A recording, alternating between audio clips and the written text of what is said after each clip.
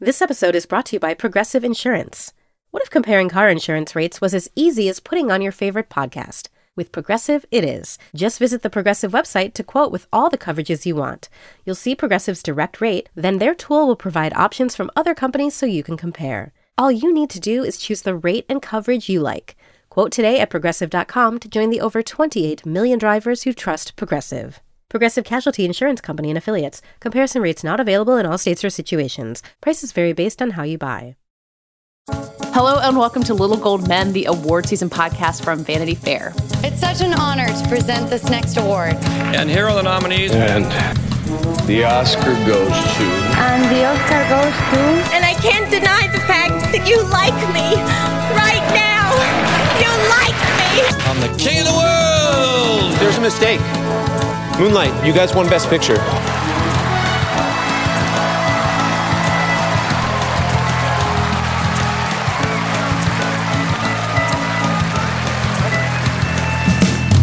I'm Katie Rich, the deputy editor of VanityFair.com, and I'm here for our special Emmy Nominations Day conversation with our senior writer, Joanna Robinson. Hi, Katie. And joining us again, we have our TV critic, Sonia Saraiya. Hi. And our Hollywood editor, Hillary Busis. Hello. So we're a few hours removed from the Emmy nominations. We've all taken some time to process it, figure out who we're mourning for, who we're excited about.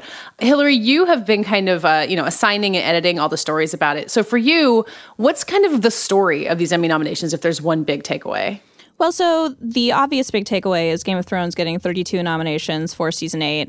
It was a divisive season. They got a lot of flack throughout. There was the coffee cup. There was the water bottle.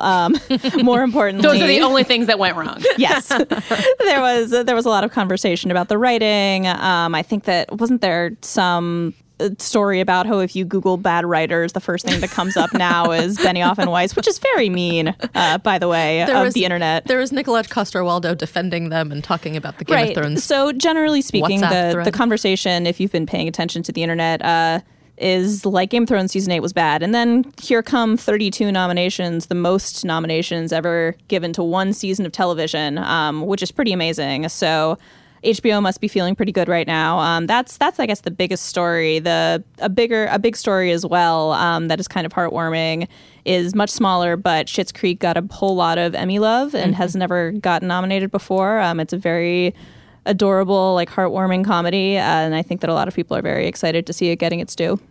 Joanna, you wrote a story about the Game of Thrones Hall, kind of pointing out a lot of the same things that Hillary did, that despite the online backlash, it did fine. Do you chalk this up to just the Emmys liking what they like and wanting to do the same thing over and over again? Or is there something that we all got wrong that the Emmys got right? No, I was personally, even though I agreed with a lot of the criticism of the final season, I never doubted that they would get a huge Emmy nomination haul and probably huge Emmy nomination win. It just feels like the Television Academy has never been exactly on top of the same things that the fans or the critics have been on top of when they don't like a season. There was one year, I talk about this a lot, Peter Dinklage is enormously talented, but there was 1 year where they gave him an Emmy for a season that Tyrion did basically nothing and was barely in it. And it just sort of felt like they weren't paying attention. And they were like, oh, Game of Thrones, that's a big show. Peter Dinklage, he's a star. Here you go. And so I don't know. I didn't think it would hamper their ability to get all these nominations. I was extraordinarily pleasantly surprised by some of the numbers because last year they broke the record getting 22. This year, as Hillary said, they got 32, and those 10 extra, a lot of those are acting nominations, which is really fun because you've got first time nominee Sophie Turner, great, first time nominee Alfie Allen, first time nominee Gwendolyn Christie, Carice Van Houten in the guest category. There's just room for all these things beyond the core, the Lannister siblings have been nominated year after year, and that's great. But just to give these other people, Alfie Allen is just I think that's my big story of the day. Alfie Allen getting an Emmy nomination. That one's for Joanna specifically. It's for me. So thanks to the Television Academy, I appreciate it. It feels good. That nomination for me feels good. No, and another thing to note is one of the big criticisms the major episodes that are nominated are The Long Night and The Iron Throne, both of which were heavily, criticized. The Long Night criticized because people literally couldn't see it. And The Iron Throne is the finale, criticized for, a lot of different things. I didn't check this. I probably should have. But Joanna, do you remember, is The Long Night up for cinematography? It did not get nominated for cinematography. The cinematography award went to The Iron Throne. Okay. Because that would have been an amazing bit of trolling. Well, it got nominated for editing, and like both the sound design awards went to The Iron Throne. Directing. They had an FYC screening of The Long Night at Grauman's Chinese Theater, and all the settings were correct for it, and it was on the big screen. It was in the dark theater, and you didn't have to deal with the HBO compression rate, which like sort of muddied everything. And everyone who saw it at that screening was like, it was a masterpiece. And like, even, Sonia mentioned this, Nikolai Coster-Waldau was at this Game of Thrones convention this weekend, and he was like, okay, even I at home was like, who is that? Is that me? Is that Gwendolyn Christie? I can't see. So like, he was like, yeah, I at home was really upset by what I saw. It was like a big piece of humble pie for us to work really hard on this episode and go online and see all this backlash. And yeah, and then the Academy decided to award what they saw, which for many of them at that FYC screening was, a masterpiece. So I think it's funny because like even the highlights of the season, like things people agree on, like the Brienne knighting scene in A Night of the Seven Kingdoms, the second episode of the season, which a lot of people, well, or me at least, think is the best, was not nominated for anything. Oh. So like, it's just like, it got all these nominations, and it got all these nominations for things that I'm like, okay, Weiss and Benioff are the only writers that got nominated for this final season. Okay, that's not what I would have done, but okay, we'll see. So yeah, and going back to something that you just said, Joanna, about Peter Dinklage and his parade of nominations, especially the time that, he won for one of his less active seasons. Something that Sonia said before we came here was that often it kind of seems like the Emmy voters see like 6 shows and they really like those 6 shows. And so they're just like, let's give a nomination to everybody in here. Mm-hmm. And I think that there are years where that's more true and years where that's less true. But it seems like there's definitely some evidence of that in here. This is the more year. Yeah. Because, to speak to some of the other shows that were nominated, This Is Us, Mandy Moore gets her first nomination alongside Sterling K. Brown and Milo Ventimiglia, who the Academy love, for reasons that are fine, maybe. There was a bunch of banter before they announced the nominations about Sterling K. Brown. Ken Jeong from The Masked Singer, my favorite show, and Darcy Carden from Barry and the Good Place. Their banter went on for I want to say 100 minutes. Forever. It was excruciating. But yeah, they were joking. But then filled with all these self-referential jokes about how excruciating it is. And I'm like, yeah, you can't do both. You're not helping, guys. No, my takeaway from that was, I hope the Emmys don't have a host, after all. If this is what it's going to be. And then Fleabag, which got a ton of nominations, none for the male performers, which is very interesting. But boo! Yay for Fleabag, but that bums me out. Not just Phoebe. I thought you were just booing the concept of men. Oh yeah, that's obviously that too. That's actually so not just Phoebe Waller-Bridge, Sean Clifford, and Olivia Colman, who are regular cast members, but Kristen Scott Thomas in the guest role. She had a very cool guest role, cool monologue, and Fiona Shaw, who is literally in one scene where Fleabag goes to get therapy, and it's 2 minutes long because she's not good at it. And Fiona Shaw says it's possible to fuck God, and that's it. She got an Emmy nomination for it. She got nominated for Killing Eve too, right? She did, yeah. Good year. In the supporting role, yeah.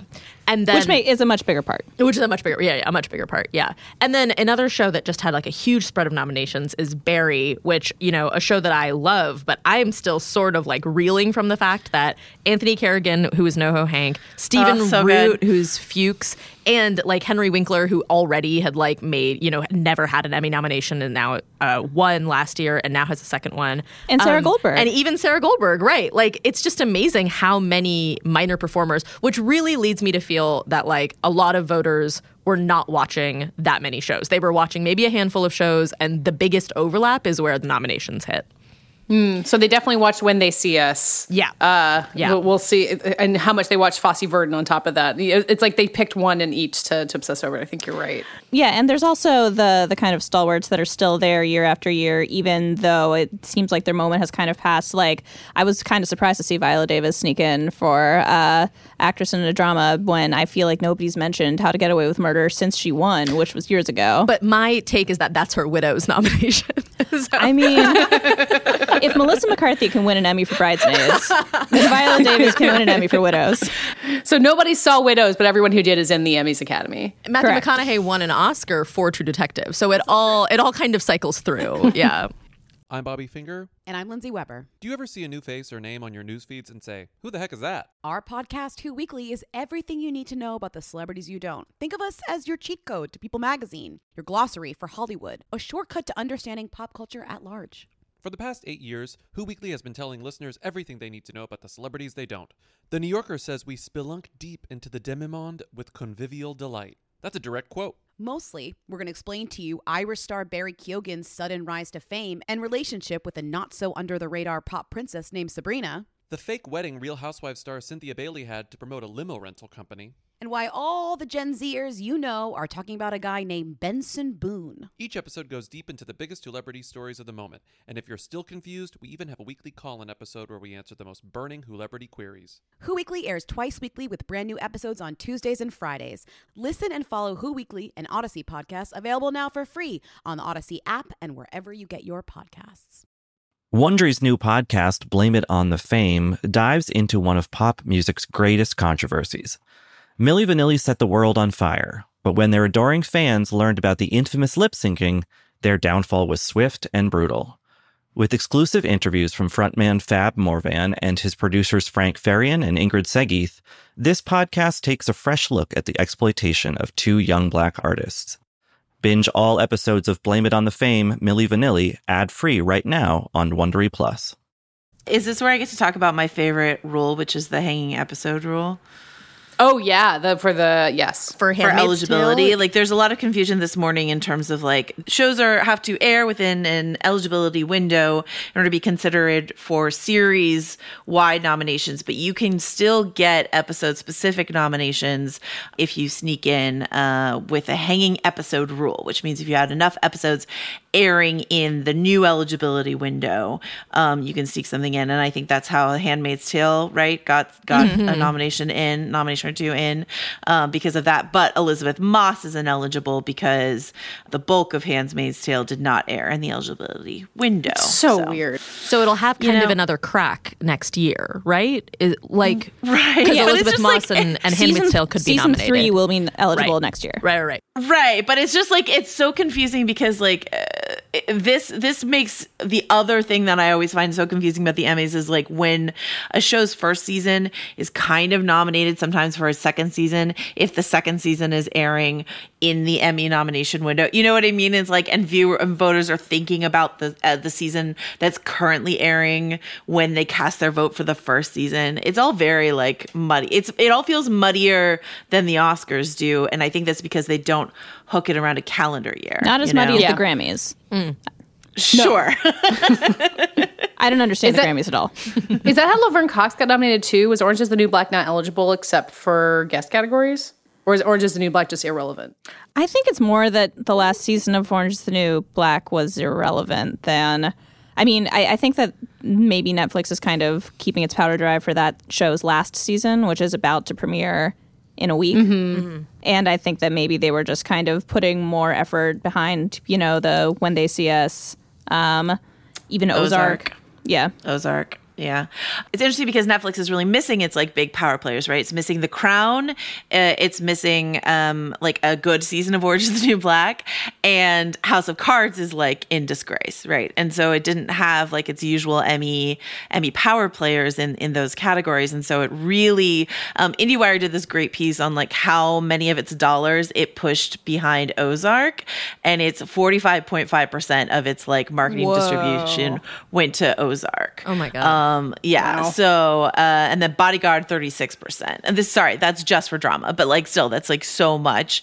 And then like Narcos, little tiny bit, House of Cards, little tiny bit. But they were like, okay, we're gonna do the Ozark push because Jason Bateman got some nominations last year, so they're like, we can push it to get it into the main category, which they did. Ozark got nominated, Bodyguard got nominated. But it was funny because I was seeing Ozark at the top of all these like Gold Derby prediction lists, and I was like, why? Because nobody talks about that show. Why? And then I read up about how many dollars. Like apparently, probably if I lived in LA, I wouldn't be why. I'd be like, sure, I've seen that billboard in every corner. Yeah, exactly. So yeah. Well, you mentioned Bodyguard, which maybe is a good time to talk about some snubs because Joanna, we talked last week about how you were really pushing Richard Madden not just for a nomination for Bodyguard, but for a win, and it got the series nomination, but he didn't get nominated. How did that happen? How embarrassing for me. No, it's all about me, right?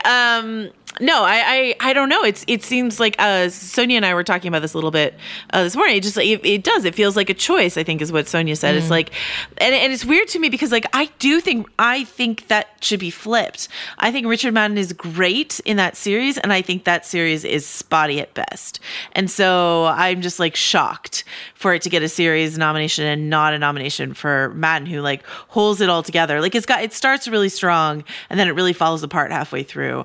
And so it seems like a real miscarriage of justice for like I would prefer a blanket snub to this particular combination of nominations. So that's very interesting. I was surprised that Homecoming, the Amazon series, didn't get nominations, especially not for Julia Roberts, because it doesn't feel like that long ago when a giant celebrity made a TV show, it was a big deal. And it was like, oh my God, can you believe? It doesn't feel like, they're stooping to do TV, but it still feels like a surprise. And yeah, Homecoming wasn't particularly buzzy. I think that maybe it kind of had a brief moment and then sort of receded into the general scrum of peak TV. But still, when Julia Roberts can't get an Emmy nomination, that just shows how competitive the market is and just how many shows there are.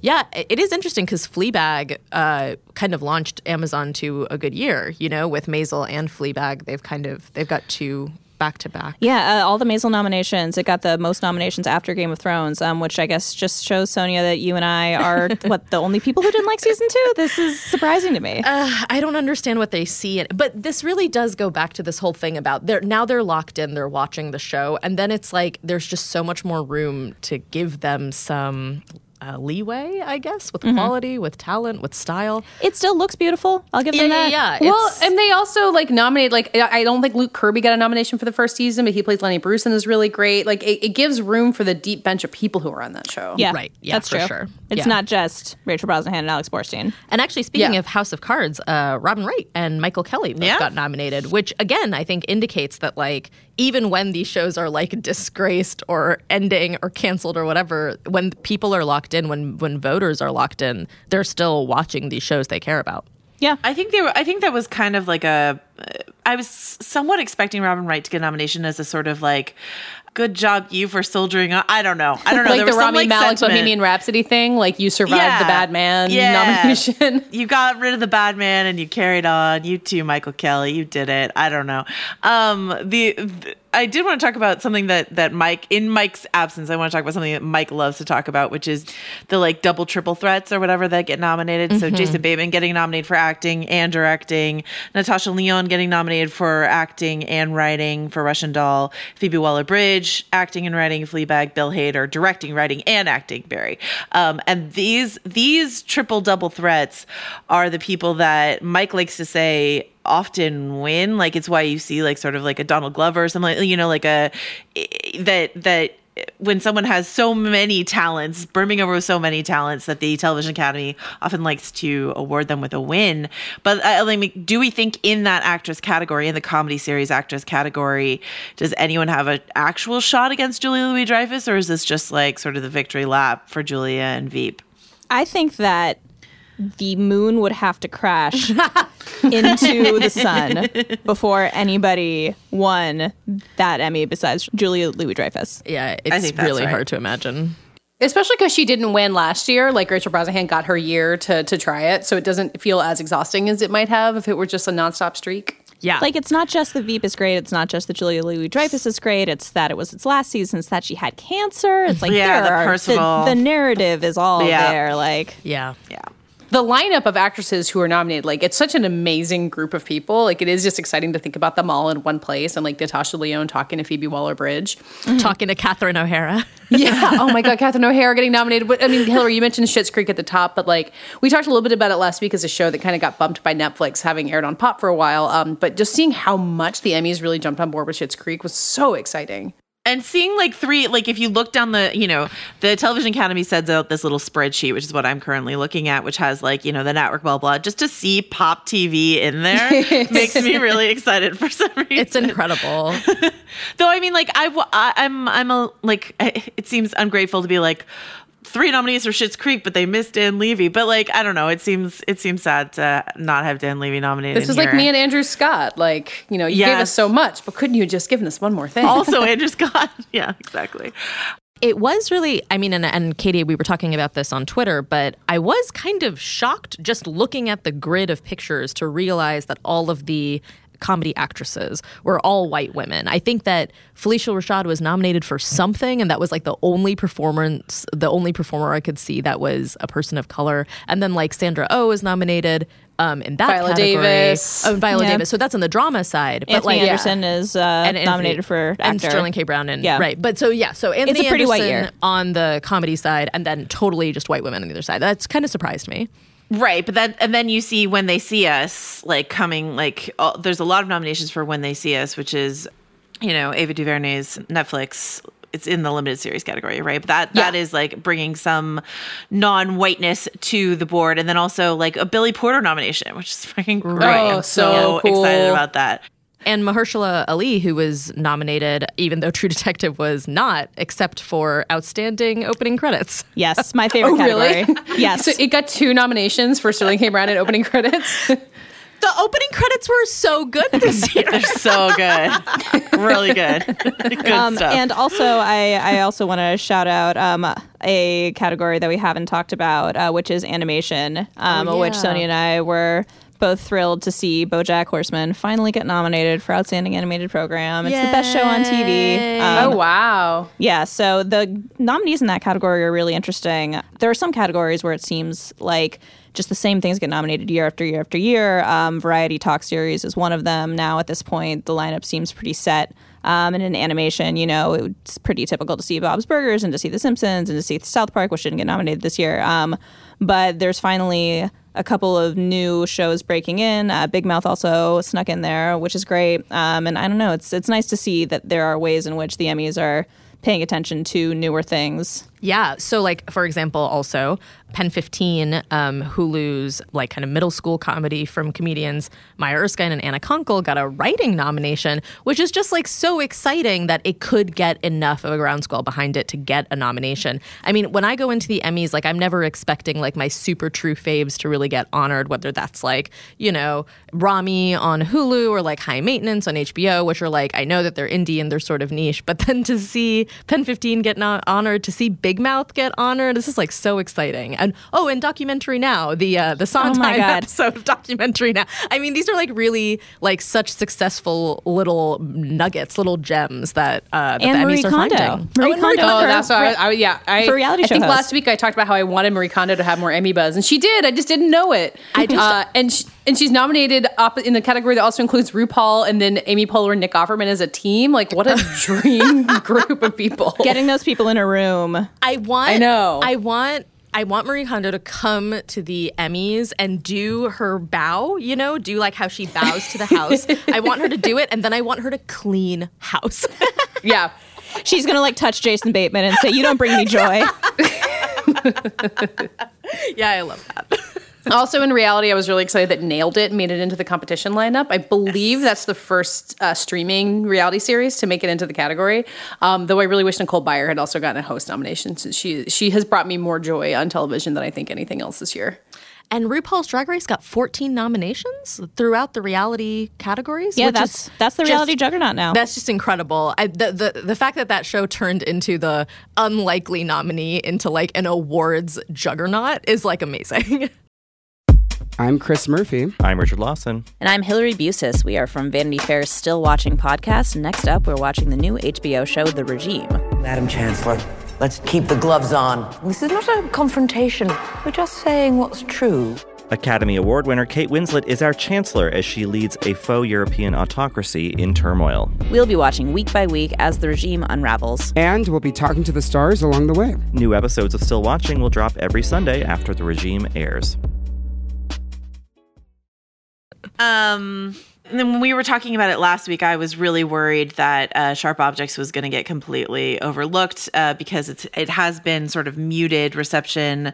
It's been getting some nominations, but not like the high accolades that I really wanted it to. But both Amy Adams and Patricia Clarkson got in there. It got 8 nominations. So the Television Academy has not forgotten about Sharp Objects. And like that Amy Adams performance, I'm gonna personally start screaming at Academy voters until they vote for her. That's my new strategy. Exactly. It's such a good performance, and why do you guys hate Vanity Fair cover star Patricia Arquette? I do not hate Patricia Arquette. That's the problem. I really like Patricia Arquette too. I just felt like Amy Adams' performance in Sharp Objects just like really like rattled me and got under my skin, and I just feel like that show, that limited series rather, did so many interesting things that kind of got forgotten about. It's really been ignored by the Academy. Yeah, and I mean, Patricia Arquette has like a pile of awards. She does have a pile. And Amy Adams famously doesn't. She has a pile of nominations. I mean, justice for Amy Adams. Yes. Yeah. Marie Kondo could like come in and tell Patricia Arquette how to tidy up her awards.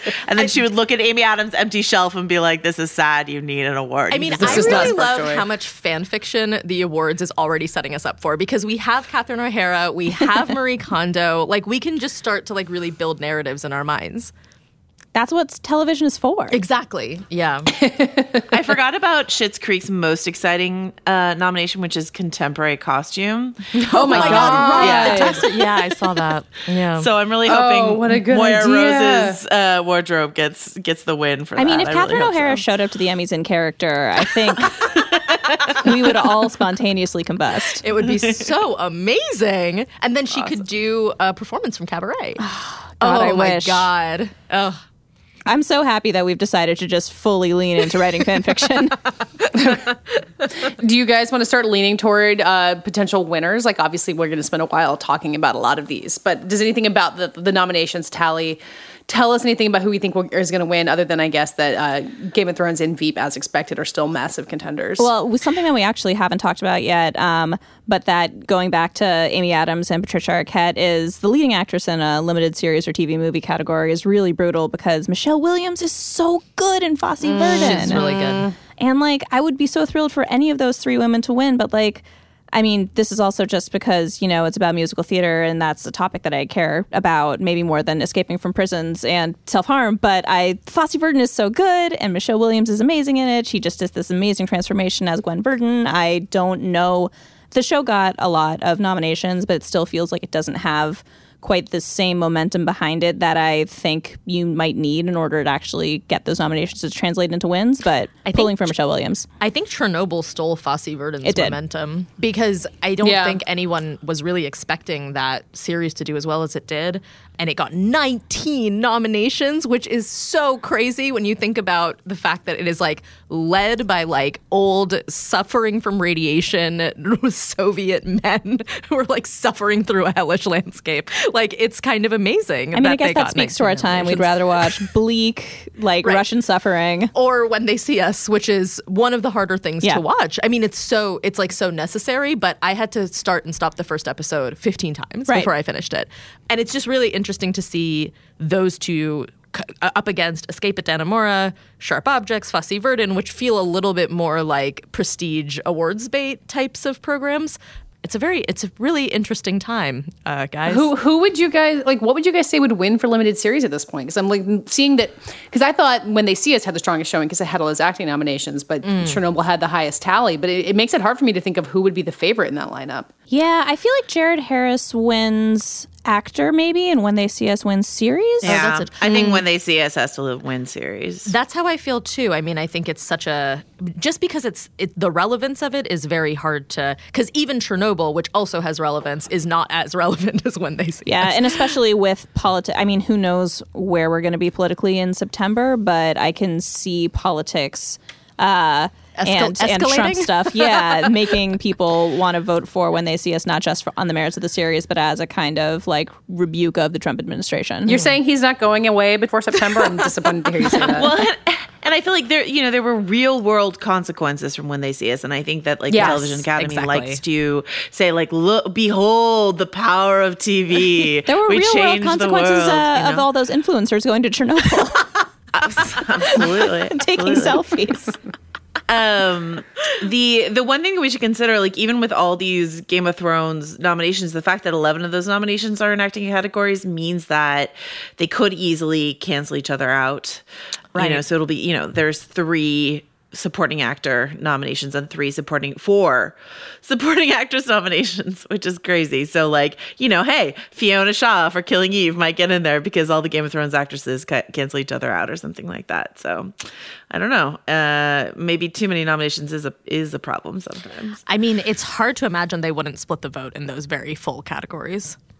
Yeah, I mean, or it's just everybody is like, well, Peter Dinklage, why not? Right. Yeah. Poor Alfie Allen. But if it's Peter Dinklage again, it's why? I know he was very good this season. He's but it's really good in the finale. But he has many, it's fine. Condo those Emmys, Peter Dinklage.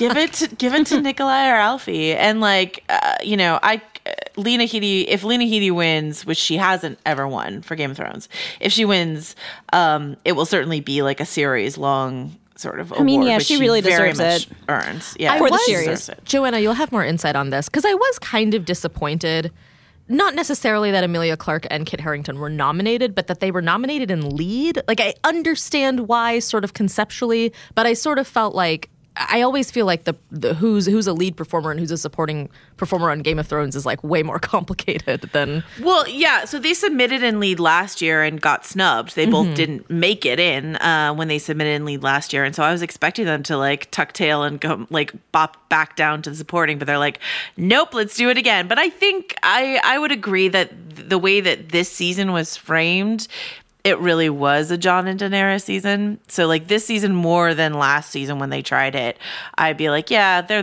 the leads of this end game of Game of Thrones. Yeah. But neither of them is going to win. I mean, I don't know. Emilia Clarke did so much with so little. She did.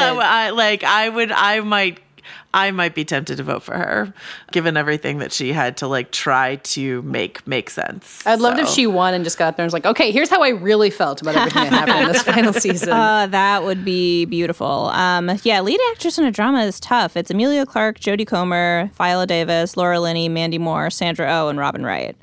Man, the fact that Sandra Oh and Jodie Comer are going up against each other is another really interesting thing. I mean, and I'm very excited for both of them. I think they're both fantastic performers, but it's impossible. It's very difficult to imagine that they would not split the vote against each other. Although doesn't Sandra Oh have the benefit of being the more famous one and having been on television for longer? And she got the nomination last year, she didn't win.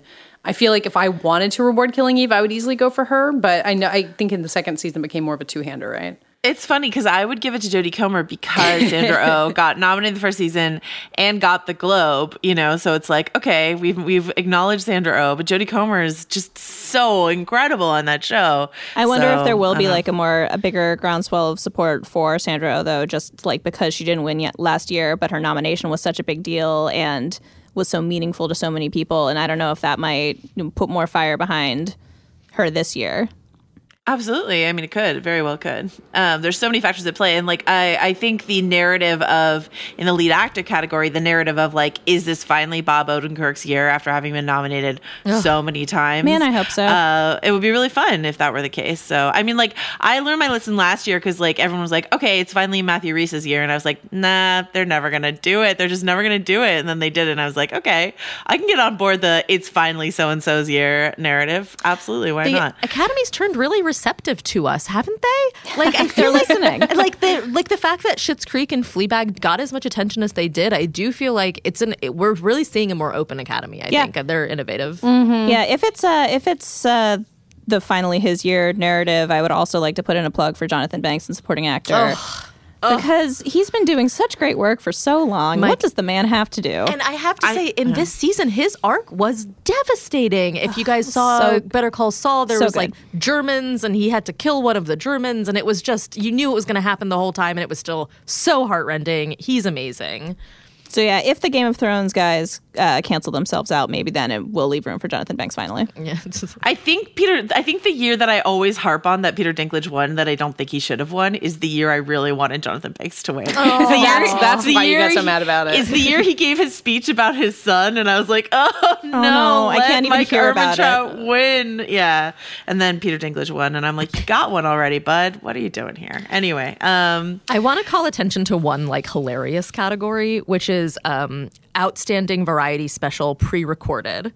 And the nominees are Hannah Gadsby's Nanette, Homecoming, a film by Beyonce, Springsteen on Broadway, Wanda Sykes, her special Not Normal, and last but not least, Carpool Karaoke, when Corden met McCartney live from Liverpool.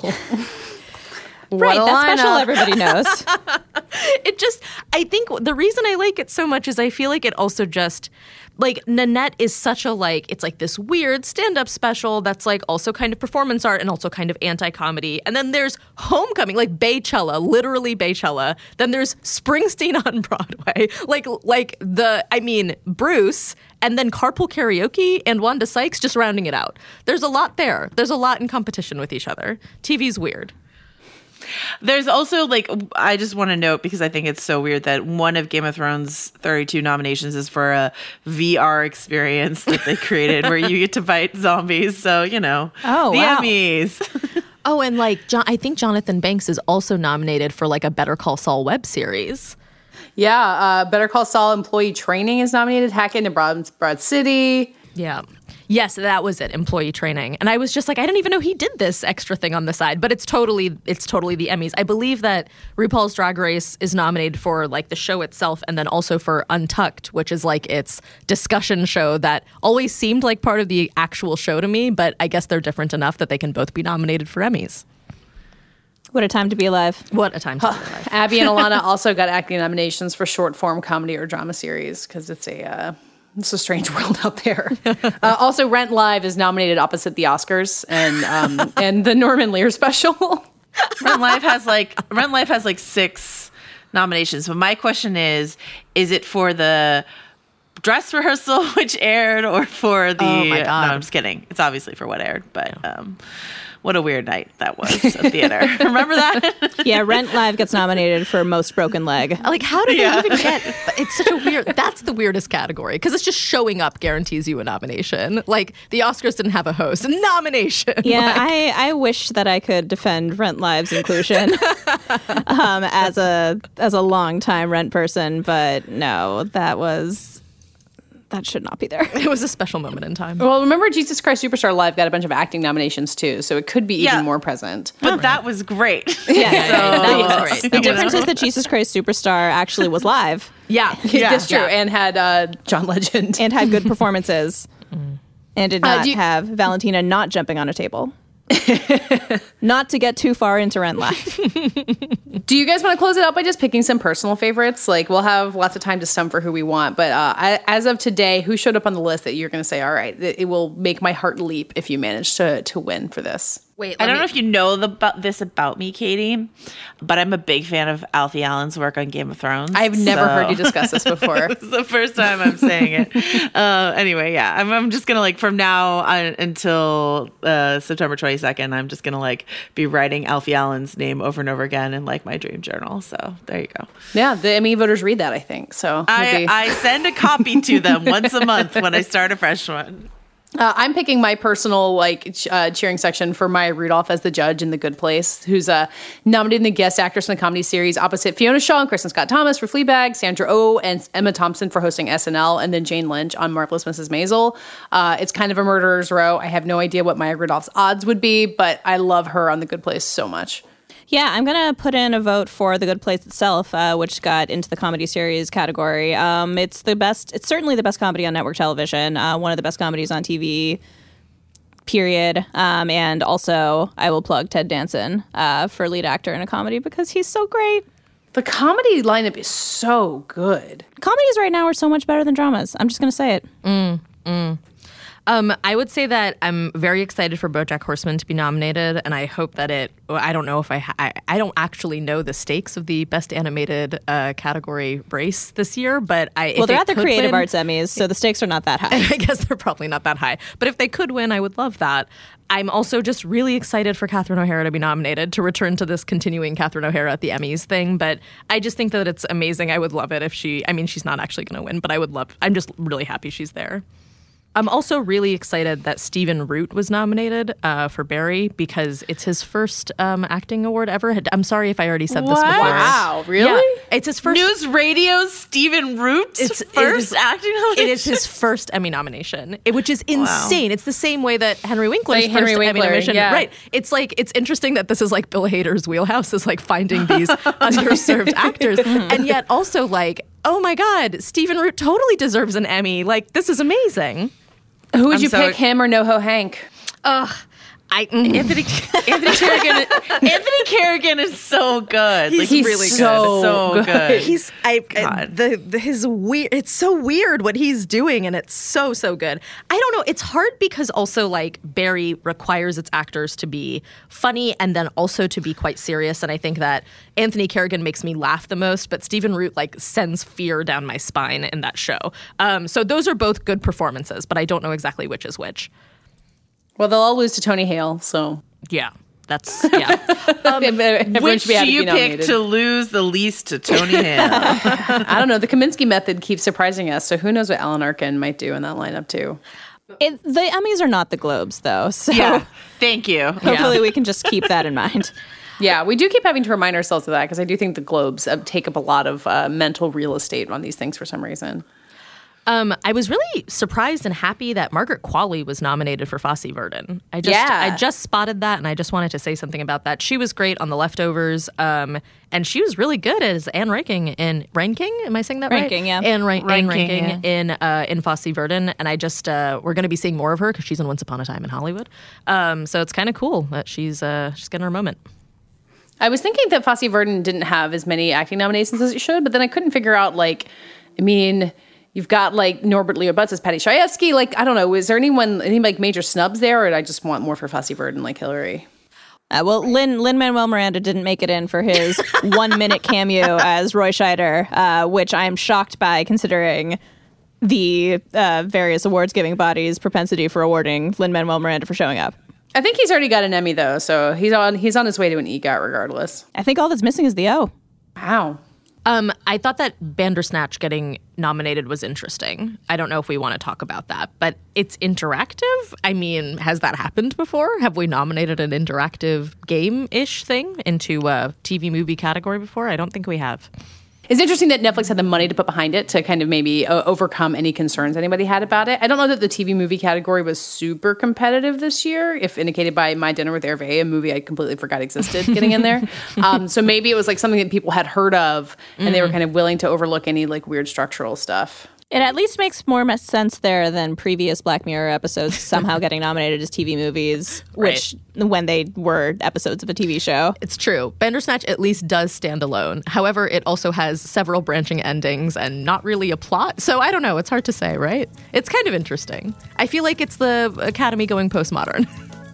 All right, well, we will be talking about the Emmys plenty between now and mid-September when the Emmy Awards are handed out. And Sonia and Hillary, thank you for joining us to help sort through all this. I feel like there's so many things we didn't even get to talk about, which I guess is what the next few weeks are for. In the meantime, you can find all of us writing about the Emmy nominations at VanityFair.com. And you can find Little Gold Men on Twitter at Little Gold Men. And on our own, I'm at Katie Rich, Joanna. Joe wrote this. And Sonia. Sonia Saraiya. And Hillary. Hillbuster with 2 R's. This week's episode was edited and produced by Brett Fuchs, and this week's award for the most hyperbole goes to Hillary Busis. The moon would have to crash into the sun before anybody won that Emmy besides Julia Louis-Dreyfus. I'm Alex Schwartz. I'm Nomi Fry. I'm Vincent Cunningham, and this is Critics at Large, a New Yorker podcast for the culturally curious. Each week, we're going to talk about a big idea that's showing up across the cultural landscape, and we'll trace it through all the mediums we love: books, movies, television, music, art. And I always want to talk about celebrity gossip, too. Of course. What are you guys excited to cover in the next few months? There's a new translation of the Iliad that's coming out, Emily Wilson. Really excited to see whether I can read the Iliad again, whether I'm that literate. I mean, the jury is out. I can't wait to hear Adam Driver go again in an Italian accent in Michael Mann's Ferrari. He can't stop. I mean, and bless him. I can't wait. Molto bene. Molto bene. We hope you'll join us for new episodes each Thursday. Follow Critics at Large today, wherever you get podcasts. You really don't want to miss this. Don't miss this. Don't miss it. See you soon.